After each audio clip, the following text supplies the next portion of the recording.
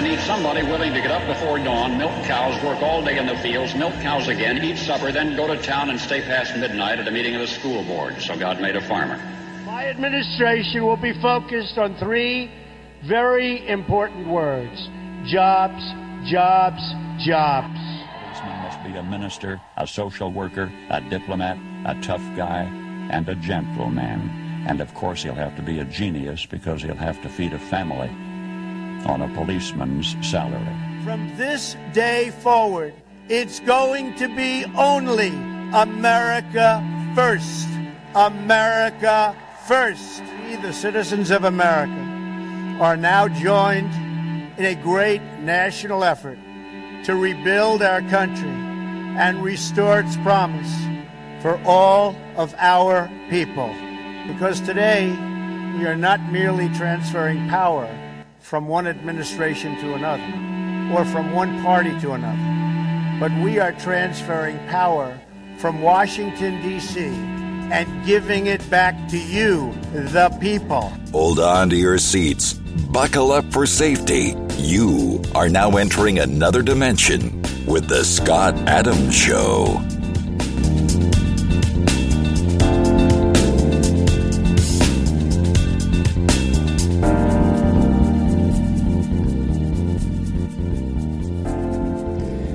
And that's right. My name is Scott Adams. You're listening to the Scott Adams Show. And I want to thank everybody for tuning in today. And, Biden is actually, I said yesterday, Biden's going to Saudi Arabia. I thought it was yesterday. It's today. He's going to head to Israel. And, he has the best approval rating of his term in Israel. But it pales into comparison with the approval rating Donald Trump has in Israel. He'll probably be driving down a road, Donald Trump Drive or something like that. And it just reminds me of the 2020 election. Because right now his polls in America are really low, like 33%. And now the Democrats, the New York Times, and other outlets, other groups, don'trunjoe.org. Check it out. Don'trunjoe.org. Basically, everybody on these are Democrats. So there's 24% of Democrats that would like to see Joe be the nominee, and more than likely, they're doing that for strategic purposes. Because when you basically have a presidential candidate where you don't want him to run, it's going to be a hard sell to win the election, saying, trying to sell your last 4 years when everybody's against you from running. So there's that. But don'trunjoe.org is a Democrat. They basically say he lacks originality, enthusiasm. He's, and some of the people are citing age as the number one. Yeah, he's too old. But see, here's the thing. They knew that going in. They knew a year ago he was going to be a year older today. Right? It's not a surprise. They knew that in going into the election, that he was too old, that he couldn't campaign, that he had to sit in his basement, that he couldn't fill up 3 circles. So where did the 81 million voters come from? That's my question. Because, see, if the reason for the dislike of or the flipping and turning of Joe Biden, if the reason was, he didn't perform in Afghanistan the way we would have liked to have seen. We didn't know how bad the border was going to be. We didn't know that we were going to be paying $5-6 a gallon of gas. We didn't know that the inflation was going to be at record pace and record highs. We didn't know how bad the economy was going to be. And so if you think about it like that and you say, well, okay, we were dumb voters. We voted for Joe Biden and we made a mistake. But to cite like age is one of the number one things, That doesn't fly with the 81 million. That almost sells the point. It sells the point of that, of fraud, of voter fraud. No way did 81 million people vote for this monster. And his son, who right now, I mean, Hunter Biden is all over social media naked. All over social media naked. Naked as a jaybird, photographing with hookers, and waving a gun around that he got illegally. And I just can't believe it. If that was Donald Trump Jr., how do you think the media would have played that? They're burying it. They're covering it up. But they can't deny it. And right now you can't get flagged for it. I guess you can on Facebook still, because Zuckerberg is still as corrupt of an individual as there ever was one. If there's anybody that belongs in jail for a voter fraud, it's Mark Zuckerberg and his liberal ideology. He can't contain himself. He is just an outright election cheater because he hates conservatives so much. That's a far cry from who he presented himself to be 20 years ago. Or less than 20 years ago, 15 years ago, when he was trying to sell this open community concept. We were all on board with it. Yeah, let's get on and share our ideas. He sold our private information, and he donated hundreds of millions of dollars to exploit minorities in minority groups, people who were desperate for his money, that would do anything for an extra $10, an extra $100, an extra $1,000. They would do anything. And so he got them on the cheap, which is basically what this whole open borders thing is about. You can get these people on the cheap. Cheap is good for corporate profits, and we're doing our fiduciary duty to our shareholders, so it all works out. You know, it's that kind of thing. That exploitation. So Joe Biden went to, she was down in south of the border, let's say. I don't know where she was. Colombia, maybe. Dominican Republic, I'm not sure. Maybe Mexico. But she was down there, and she compared Latinos to a breakfast taco. And, of course, everybody got upset about that. And I kind of understood why she did that, though. I understood why she did that. And it's not the take that a lot of people have on that.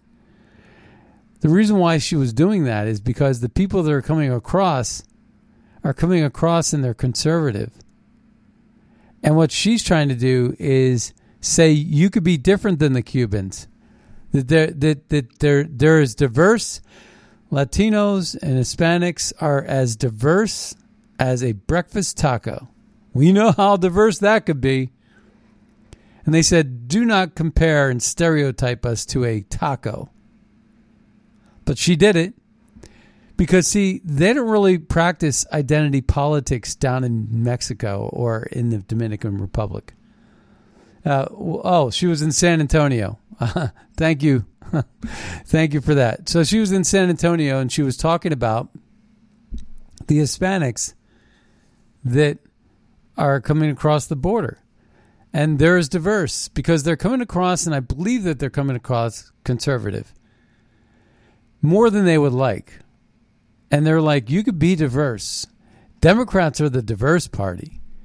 You don't want to be like those bad Cubans who've seen what we do firsthand and don't want any part of it. So the Cubans are conservatives because it's obvious, it's obvious. They come from the Castro brothers. They come from Cuba. They come from communism. They come from socialism. They don't want any part of it. They want the American dream. They want to be free. These Hispanics are promised freedom, but they're promised freedom on the brochure, but not anywhere else. They're not getting freedom. They're getting impoverished tyranny here in America. And there's so much politics associated with this. And this amnesty thing that is sure to be the next step.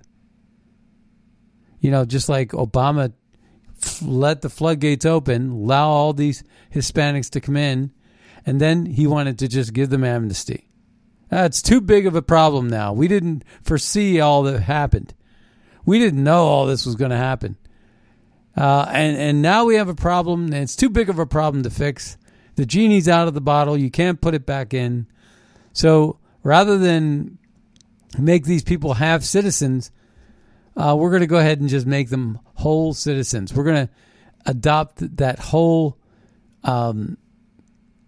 3/5 of a man kind of argument that they basically tried to block when it came to black people back in the 13th, 14th, and 15th Amendments, where the Democrats were opposed to giving black people freedom from slavery. They were opposed to making them a whole person, and they were opposed to black people actually having the right to vote. They were opposed to all of that in our history. It was the Republicans that did all of that. Caller, you're on the air? Hey, morning, Scott. Good morning. I'm curious. We're saying that Hispanics are naturally conservative at heart. I think they are. I think that they're family oriented. And there's a lot of Christian. There's a big population of Christians within the Hispanic. Besides being religious and liking their family, what makes them conservative? I just don't think that they've adopted the social welfare schematic that's been indoctrinated in the black I think community. I think they have. I mean, I think that's what they're coming in Mexico? for. No, I'm talking about the people in Mexico.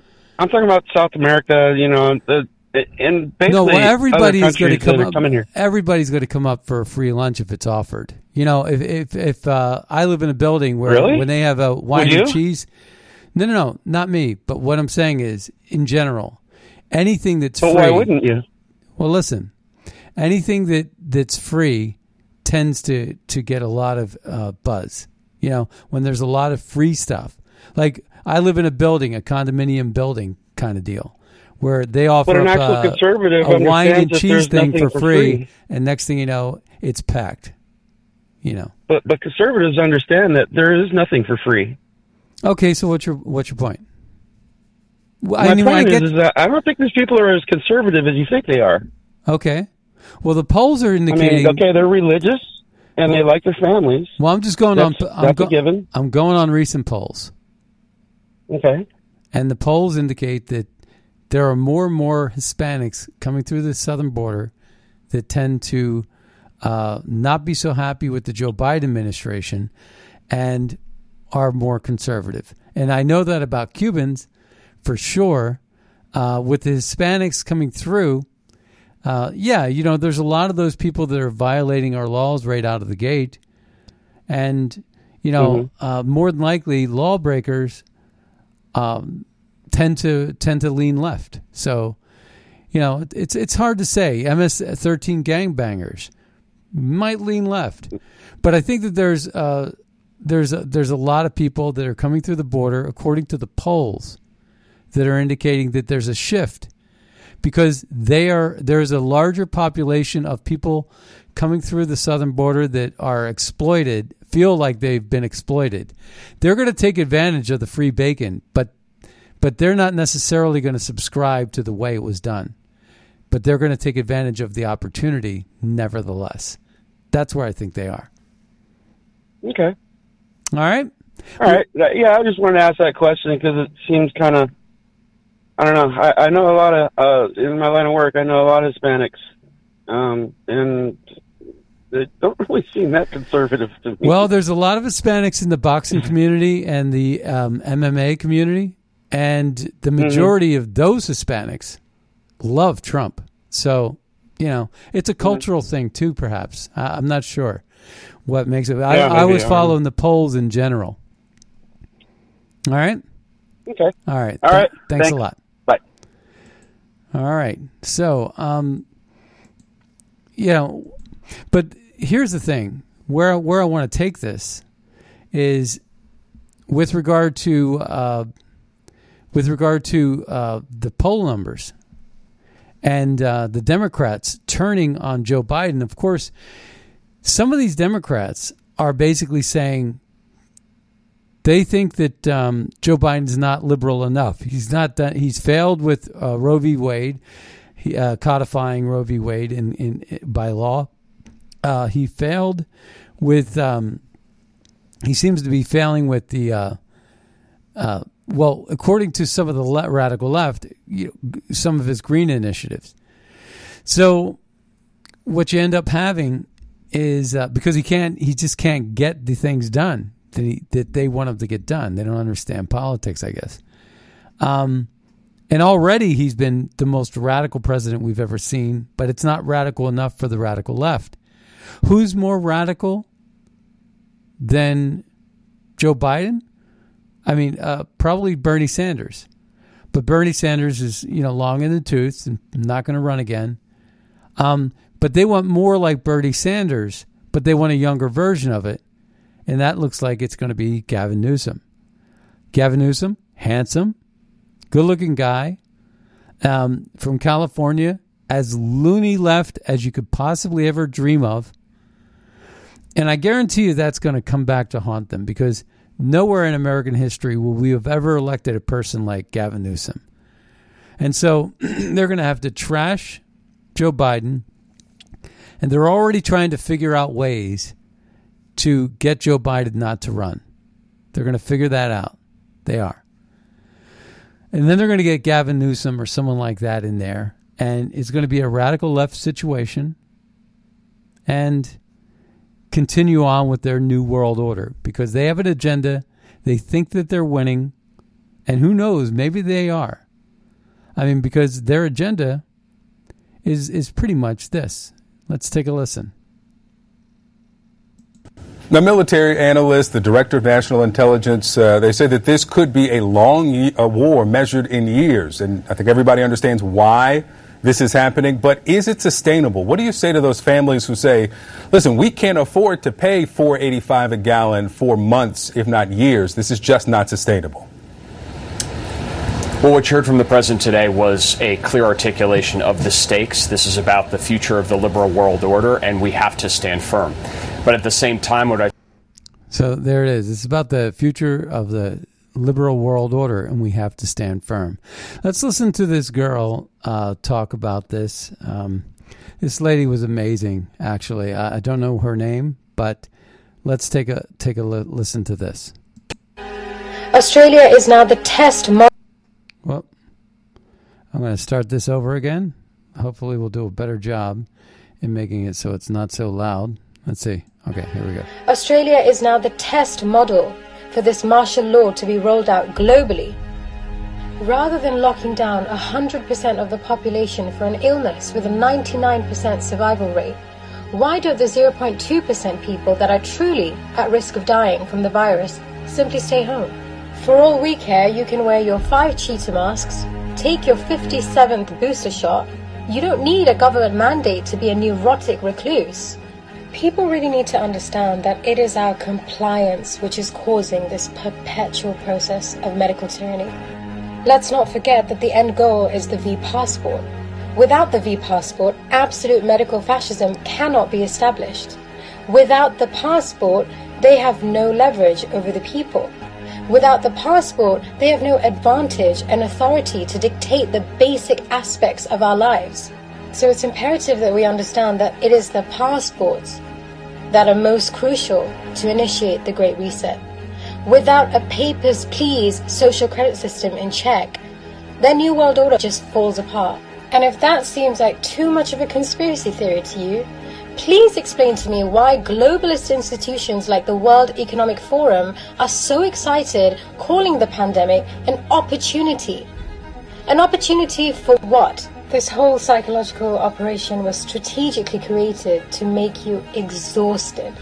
Exhausted to the point where you give in and take a shot. And it was James Madison who once said that if tyranny and oppression ever come to this land, it will come in the guise of fighting a foreign enemy. And that foreign enemy in the 21st century just happens to come in the form of a foreign pathogen with a 99% survival rate. There is honestly no crueler tyranny than that which is perpetuated under the shield of the greater good for the greater number. So this is really just a friendly reminder that government officials aren't these benevolent leaders with your best interest at heart. They are power-hungry, perhaps semi-human creatures capable of any evil to pursue their sadistic agenda. Freedom and liberty are always just one generation away from becoming it. Thanks. So, here's the thing. I was at the doctor's office yesterday. It's the routine annual, and I was behind in a bunch of vaccines, just a whole bunch, I think they call it shingles is one of them. Tetanus is another, there's a whole bunch. And I had about 4 different vaccines that they wanted me to take. And of course, COVID was on the list. And I never got the jab for COVID. And like I say, about a month and a half ago, I got COVID. And it was pretty much a walk in the park. Wasn't anything I wasn't bedridden, I don't know. It wasn't bad at all. I had a little bit of a migraine. I had a fever for one day of 101.5. It was mitigated by Tylenol. And so it wasn't that big of a deal. Really. I've had worse. Trust me. I've had food poisoning. It was 10 times worse. So in Mexico, no less. But in any case, all I'm saying is that they wanted COVID to be the highest one on my list of vaccines to get. You got to get this one, and you must. And I still don't understand why this is. I really don't, because we're hearing all of these stories now about all these celebrities dying off and these myocarditis cases. Jimmy Kahn was the most recent person who died mysteriously. And it's always a mystery. And there's this, you just know it's part of this globalist agenda where they want you to get a vaccine passport. They'll convert that vaccine passport into a social credit score system. And they think we're stupid. Klaus Schwab thinks you're dumb. And that's the other issue, So, at the bottom of the hour, we're going to be bringing on Brent Hamachek. We've had him on in the past, and we love every time he comes on. He's the co-founder of Common Ground Campus and a member of Human Events Media Group. And he's going to be talking to us about how we can debate our issues in a civil discourse, civil way. But after that, we're going to get into this whole thing about the Bidens and their crimes and where we're being led right now. Because when Joe Biden sells off our oils, our emergency reserves, and they go to countries like China, and then we have China meddling in our elections, and they're compromised by China. I think we have to talk about that as well. So we have a bunch of things that we have to be concerned about. There's one other thing I wanted to play before we get to the interview. And this is Ron DeSantis. He said this yesterday about Zuckerbucks and election fraud. We are creating, for the first time ever, in state government an Office of Election Crimes and Security to be able to prosecute voter fraud. This bill now requires them to clean their voting rolls every year. And so I think it's important. Cleaning voter rolls is absolutely essential because that's one of the ways that things are being exploited. And then we got ballot harvesting. Let's take a listen. You're getting an absentee ballot, that means make sure that's your ballot. You go in to vote, and in the process, you show your ID to be able to get in the polling place. You want to make sure the same for the mail.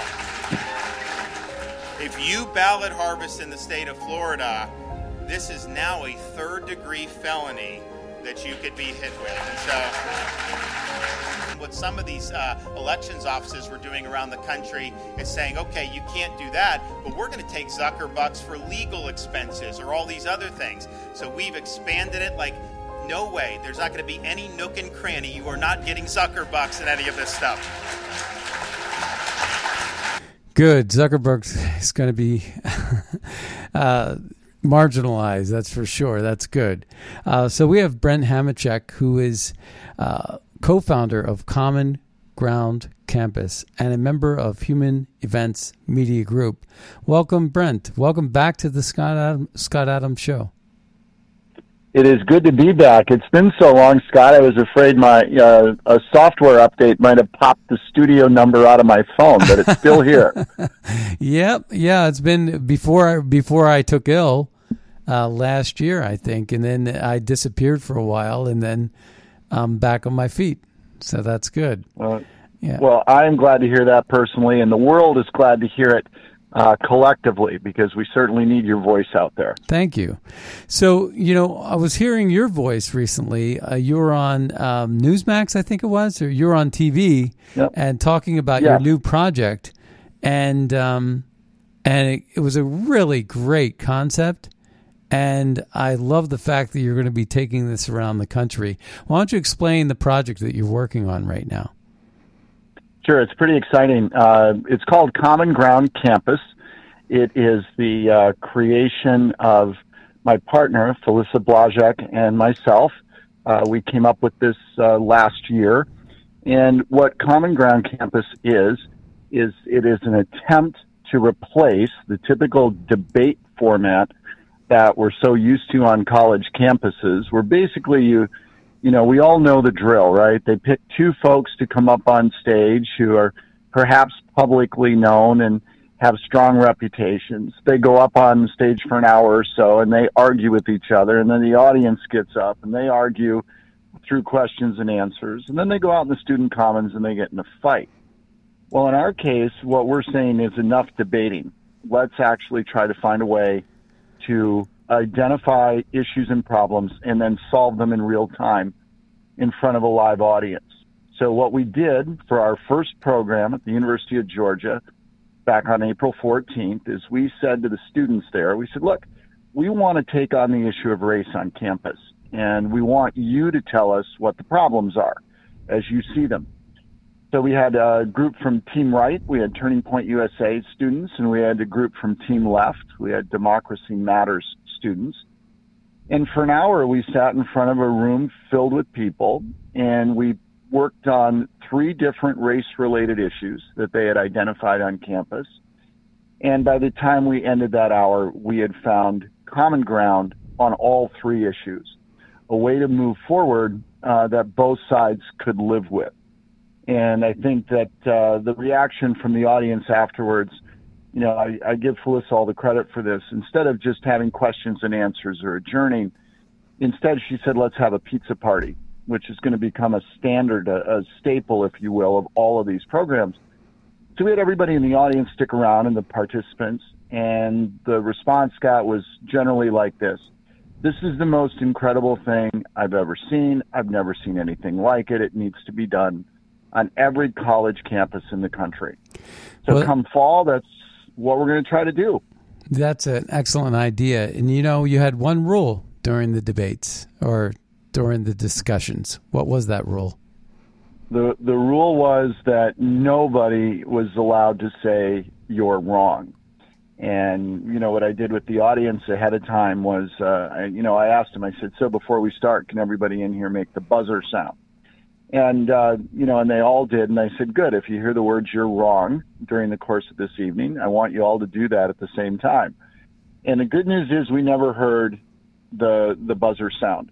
And, Scott, this language thing is a really big deal. What we're doing nowadays is we use such strong language for people that is a carryover from the way we talk on social media, that we alienate people and we really kick in their fight or flight response just by the words we choose. I mean, if you tell somebody during the course of a discussion, if you say to them, "You're wrong," you're also done. That's the end of the conversation. And, we went so far as I told the kids, before we started, I said, look, if you disagree with somebody on the other side, try to even avoid saying, "I disagree with you." Try to say, "I see it differently." It's a world of difference in how you say things if you want to keep constructive engagement going forward, and if you don't just want it to deteriorate into some sort of a verbal fist fight. Yeah, I love the concept of debates. Leonora, but Leonora Gate, she worked with Judy Woodruff on an event, and it was basically, I think it was The Nation versus I think it was American Conservative or something like that, and they had a debate on stage, and it was a really great event. I mean, and afterward, just by chance, some people went to the one establishment here in D.C., and the other group went to the same establishment, and we all got together. But it wasn't sort of like a pizza party. It just was by chance, and we left that evening really feeling pretty good about things. I think that one of the things in wrestling. Growing up in wrestling, if you and this is a regional thing or a cultural thing, I don't know if all wrestlers do it, but we got together, we competed, and then after your match, you would walk over and give your opponent an orange, and you would peel the orange and eat your orange with the person you just grappled with, right? Win or lose, right? Win or lose, doesn't matter if you lost or you won. It doesn't matter. If you were the host team, that's what you did. And that was really one of the best parts about the sportsmanship of the whole thing. And, I think that great sportsmanship needs to enter the arena of politics, because politics has really become, over the last 3 or 4 decades, it's become a bit of a blood sport. And that's why I think we can have friends and we can have a beer with a buddy, and then as soon as you start talking about politics, it gets jaded, or it gets almost like a deterioration of things. And I don't know why politics is unique in that way, but I think to address that problem, you've done a great job with this organization, and that is getting people together to where they can have discussion without berating or putting someone down, and then breaking bread with them afterward. I think that is almost biblical. It's a great format. Well, thank you. There's a few things to touch on from what you just said. The notion of sportsmanship. Those of us who might have, well, of course now hockey's all over the country. There's a team in Phoenix. When I was growing up, it was more of a northern-based sport, but we are all familiar with after the hockey game in the playoffs where the teams get together and shake hands, right? Right. And win or lose. What we're trying to do with the Common Ground experience is not just even have it be after the game, and no matter who wins or loses, you shake hands. We're trying to transcend the notion of winning and losing. So we're going beyond let's see who is victorious, because it's not a debate. And we're saying, let's celebrate the fact that we just sat down and actually tried to figure out a way to move forward. We've gotten extremely good, Scott, at hating people in this country in what I call the third person.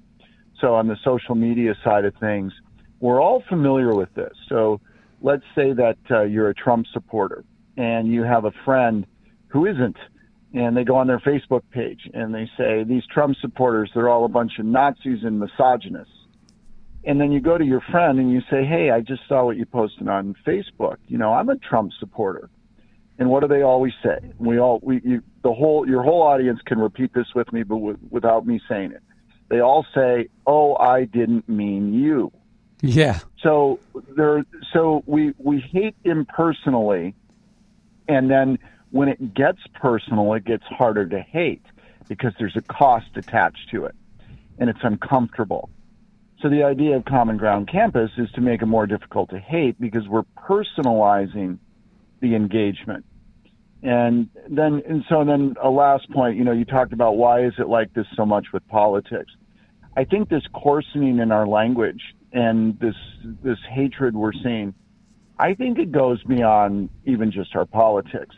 I think now that our brains are starting to crave it, we're neuropathing and craving it, because you can see people on social media telling somebody they're a stupid, moronic idiot and a fool because of their choice of barbecue sauce for ribs. I mean, this isn't just about politics. It is about common decency. And as I like to say as a fan of Freud, the id is loose in America. So we're going to do our best with our program to try to maybe put it back in the box. Yeah, it'll be interesting to see if you get any pushback as this grows and as this expands. If you get any, and you start to make inroads into these discussions, whether or not you get pushback either by Antifa forces or sanctioned forces like school administrations that tend to lean, pretty far left. Well, we already have. Let me share a couple stories here with your audience. So at the University of Georgia, the first group that we approached to be opposite of Turning Point on this, and I'm not going to say the group's name because we very much want to work with them. But we talked to the student representatives on campus, and we shared what we were trying to do. And they said, well, let us go back to our campus leadership and, our sponsor on campus and talk about it. So they had their regular meeting, and they came back, and they sent us a nice email that had their proposed format for the evening. And it was this debate structure. And we said, well, thanks very much, but we weren't looking for a suggestion on how to do this. We brought you a format. We were looking for you to participate. Right. And they said, well, we're not interested. And I said, well, why not? And well, they said, it's because it's not a debate. And I said, so let me make sure I've got this straight. You're willing to get together on stage for an hour or so and argue with somebody, but you're not willing to get on stage and try to solve problems. And their response was, that's correct. Wow. So in addition to that, right before our event, we had a small bench developed of participants in case, somebody got sick or whatever there might be. And we had to go to that bench moments before our event because one of the participants, who's what I'll call a Team Left member, had a group of college professors sit down with them, apparently, almost like an intervention, and just an hour or so before our event, talk them out of participating, convincing them that they couldn't trust us as the hosting group, probably in part, Scott, due to my background with Turning Point and Charlie Kirk and the unapologetic work I've done with that group over the years and with Charlie. So anyway, they talked the person out of participating. They pulled out at the last minute. And at the end of the program, when we talked to the students from Democracy Matters who did participate, and they were so grateful for what we had put together and done that evening, and so glad they had joined. I said to the leader of the group, I want you to do one favor for me. I want you to go back to your group, and at the next meeting you have, I want you to tell them that we did exactly what we said we were going to do. Right. And he promised that he would. So the way this will take off, Scott, is if people are willing to trust and engage and sort of take a risk, right? Absolutely. You got to be willing to take a risk. Yeah, and I really think it's a nice touch though, because when you can break bread after you can have a pizza party and socialize, it alleviates that tension. You know what I mean? That you might have had when you were having this discussion of disagreement, of the disagreements, and then just sort of, because everybody everybody can agree on pizza, right? We all agree it's pretty good. And you're from the Chicago area, and that's where pizza's pretty famous. Deep dish pizzas. Well, I gotta tell you, I moved here from the northern peninsula of Michigan, so I don't have a dog in this hunt. But I will tell you this: the reason they call Chicago the second city is because of the pizza. Because New York pizza is the best pizza. Chicago pizza, this whole deep dish thing, it's kind of like a loaf of bread with tomato sauce on it. I don't understand it. It doesn't make any sense to me. I won't eat it. Give me a New York pizza here in Chicago anytime. I actually agree with you, and I've been to Chicago many times, and I've had their deep dish pizzas, but I lived in New York, and yeah, I get it. It's a whole different thing. So I want to share with your audience, if I can, a little self-promotion, or not self-promotion, but for the program. We when we did our event at the University of Georgia, we filmed it, and we didn't just film it like a Zoom meeting or something, or a static camera like you might see on a YouTube lecture. We pro-filmed it with a crew that actually does television-type work. And then Felissa worked very closely with the team afterwards for over a month for all the post-production editing.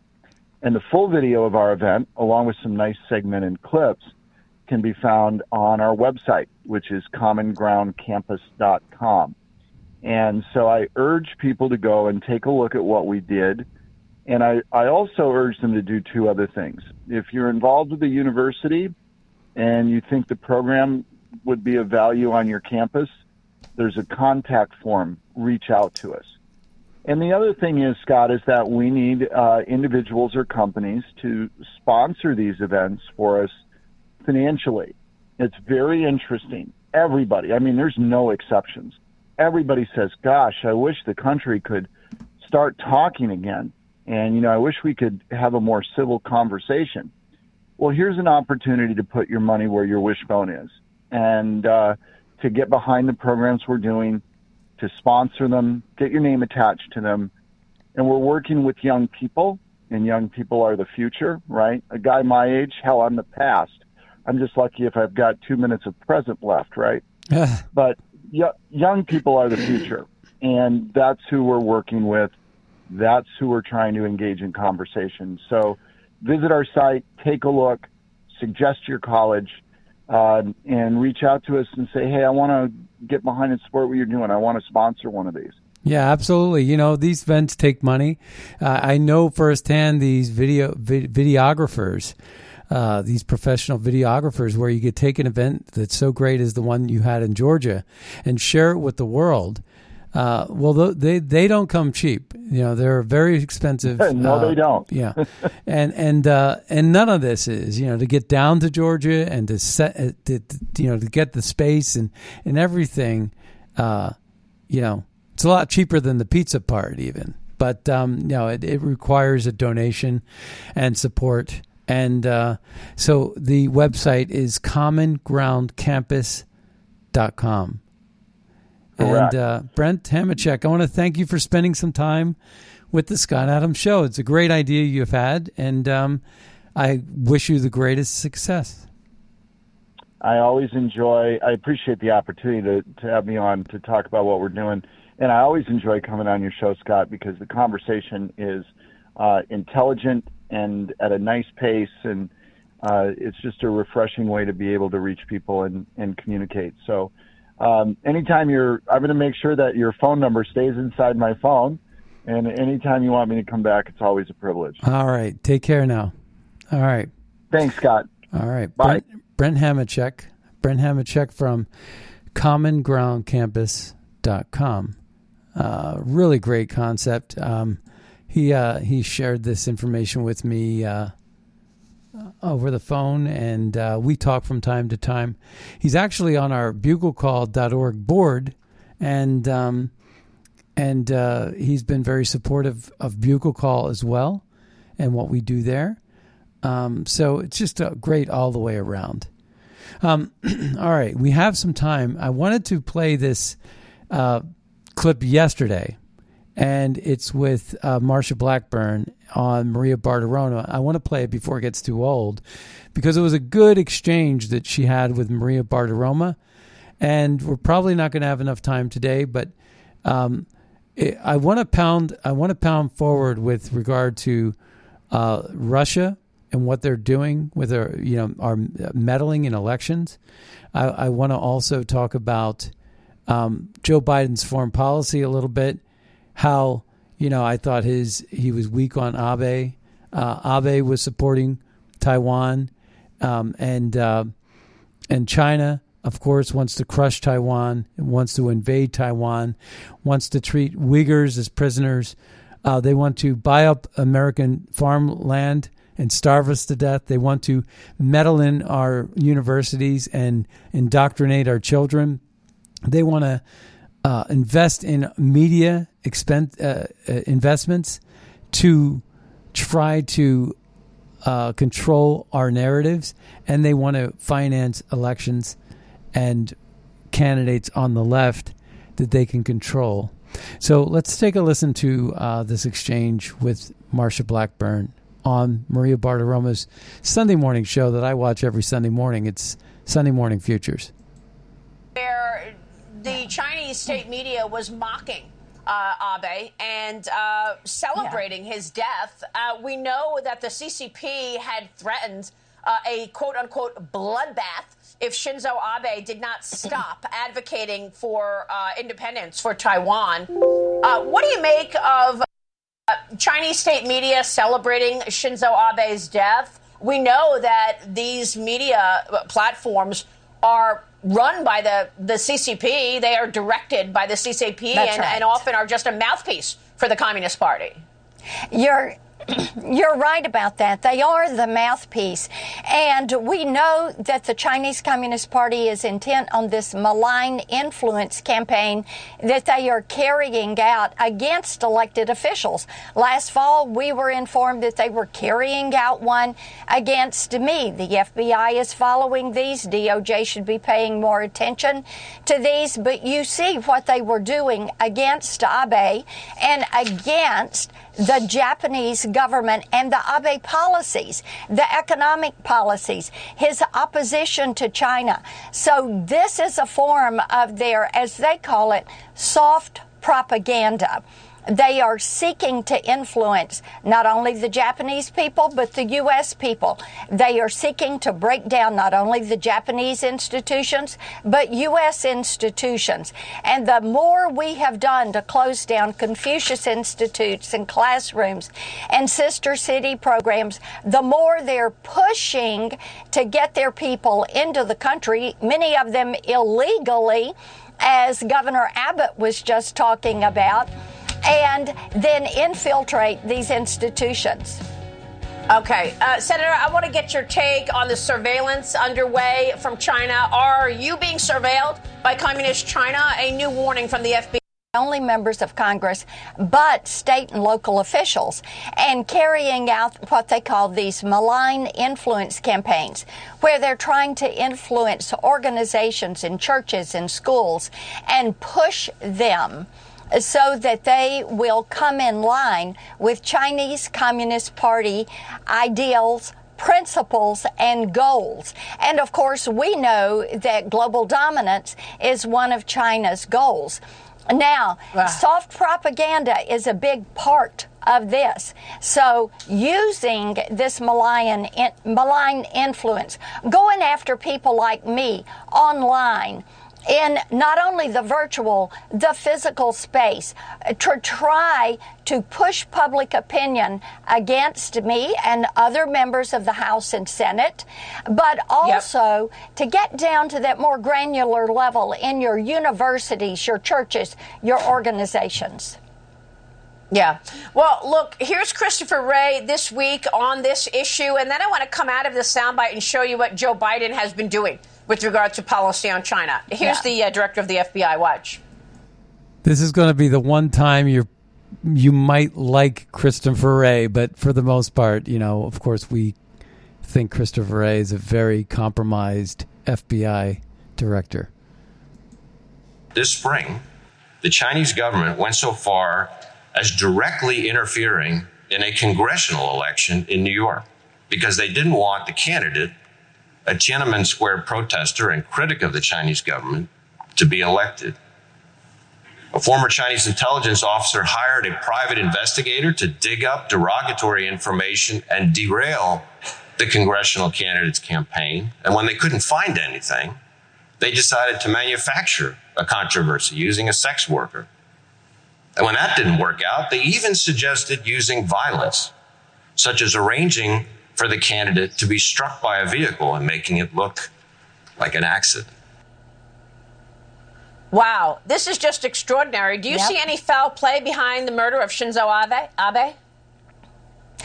I don't know. We're going to find out more about that investigation. I know they're looking at all options, but Maria, all of that will be information to come in the future. But it is so puzzling when you know this.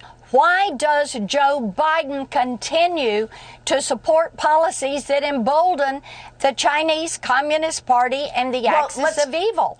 Their friends Russia. Let's take a look at that. Iran. Yeah. Let's take a look at that right now, because I have a graphic of what appears to be Joe Biden's China policy. And it is a total soft on China policy. First, we know that the family reportedly accepted $31 million at least from deals in China. That is from Hunter's laptop, and Senator Ron Johnson's investigation and Peter Schweizer's reporting fails to demand any COVID origins investigation. We have no evidence that Joe Biden ever brought up the origins of COVID to Xi Jinping and the 5 phone calls that he's had. He's failing to call for an end of the fentanyl trafficking. I have not heard him mention fentanyl once, and fentanyl is made in China, pushed through Mexico into America. And it continues. He has canceled the China Initiative. This was an initiative that was investigating the continued Chinese intellectual property theft. He's considering lifting the tariffs on China imports. He sent oil from America's strategic reserve to other countries, including China. And he is pushing electric vehicles, solar panels, and batteries aggressively in his climate change agenda. And many of those are made in China. So what's the answer, Senator? Why? Well, the answer is this. First of all, you have to keep the tariffs in place. I was visiting with a Tennessee wire manufacturer this week. I said, hey, did the tariffs help or hurt? They said, Marcia, it keeps China from dumping into the U.S. You have to keep those. And secondly, sending 5 million barrels of oil, China getting 1 million barrels of our strategic petroleum reserve. Maria, this is dangerous. It's a national security issue. It would lead you to believe Hunter Biden is out here negotiating these deals because Unipec is tied to a company that Hunter is doing some business with. This is wrong. And people are fed up with this. It is a China-first policy, not an America-first policy. It has got to end. And it will end. It's going to end soon. In 2022, we have to take back the House and the Senate. That's to be sure. And beyond that, we have to have investigations to put a stop to this stuff. And Jim Jordan has made it very, very clear that we're going to get those types of things and put at least a slowdown to this until we can get either Donald Trump or Ron DeSantis in the White House. You know, there's a recent poll where they had Joe Biden getting crushed, you know, like we talked about. But in that same poll, they said people were more energized to vote for Biden if Trump was running than if someone like DeSantis was running. So, you know, that's just food for thought. But, you know, my money's still on Trump. I think he's rejuvenated his old plane, and he's got that being ready to roll out and start campaigning in earnest. So we'll keep our eye on that as well. So it'll be interesting to see how things develop. Well, you've been listening to The Scott Adams Show. I want to thank everybody for tuning in today. Be sure to check out buglecall.org and magapack.org to find out how we're advancing America First policies to make America great again. Use Red State as your promo code over at mypillow.com. And we'll see you next time on the radio. Bye-bye, everybody. Where I stand, the mountain's getting steeper. They grab a shovel, dig the hole a little deeper, just to bury my kids right up to there.